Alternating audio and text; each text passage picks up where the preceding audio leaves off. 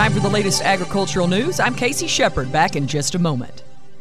Ryan Walters is a public school teacher and fighter for rural schools. The attacks against Ryan, well, they're just crazy. He won't hurt rural schools. He's one of us. Ryan Walters grew up in McAllister, taught history for 8 years at McAllister High School, and was even a State Teacher of the Year finalist. Ryan supports Governor Stitt's teacher pay raise and helped make Oklahoma teachers the highest paid in the region. During COVID, Ryan made sure our schools were open and our kids were safely in class where they belong. Ryan will reject any Biden administration effort that doesn't align with our values. I'm voting for Ryan Walters for state superintendent, and I hope you will too. Not authorized by any candidate or candidate committee. Authorized and paid for by Parents and Students First, Oklahoma, P.O. Box 12612, Oklahoma City, 73157, 804-591-0050, which is responsible for the content of this advertising.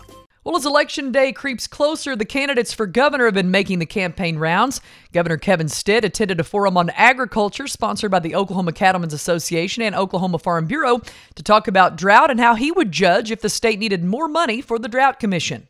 I am not for new taxes, and I'm excited about the budget. We've been able to hold a flat budget while investing in these things, like law enforcement. We've put more money in education than any other governor in history, all while doing a tax cut and building the largest savings account in our state's history. That doesn't happen by accident. As a business person, and Oklahomans elected a business person to put a fresh set of eyes on running the state government like a business, I think that's so important. So I'll listen to my Secretary of Agriculture, Blaine Arthur, and I think she is the best secretary in the entire country. And so when she tells me, here's what the farmers are saying, here's what we need, then we're going to act. And I just thank the legislature for putting the $23 million, making it available for us to get that out across the finish line to our farmers and ranchers.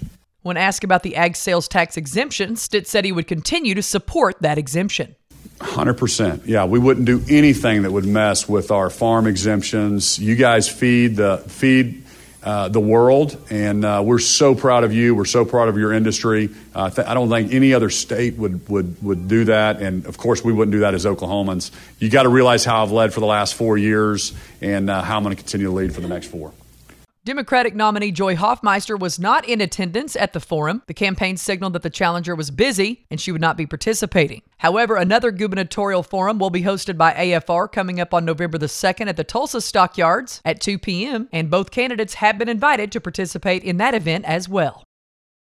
Well, Ag Secretary Tom Vilsack says his agency is providing $759 million to improve internet access for people living and working in 24 states, Puerto Rico, and Guam. The investments include funding from the bipartisan infrastructure law that provides $65 billion to help expand reliable, affordable, high-speed internet access to communities across the United States. People living in rural towns across the nation need high-speed internet to run their businesses, go to school, and connect with their loved ones, said Vilsack. That's how you grow the economy, not just for rural areas, but across the nation. The $759 million in loans and grants comes from the third rounds of funding. That's under the Reconnect program. USDA is issuing a total of 49 awards in states like Kansas, Missouri, Arizona, South Dakota, Texas, Oklahoma, and many more. So far this year, USDA has announced $1.6 billion from the third round of the Reconnect funding. You've got farm news on ROAN. Get ready for the Red River Red Angus Bull and Female Sale coming up on Saturday, October the 29th at the Vernon Livestock Auction in Vernon, Texas. They'll be selling registered bred cows and 2021 bred heifers, along with 100 commercial AI bred heifers. They'll also be featuring registered Red Angus bulls and 100 AI bred spring calving cows.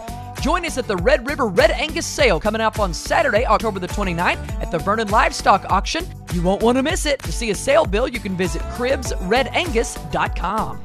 That's our latest farm and ranch news. I'm KC Sheperd on the Radio Oklahoma Ag Network.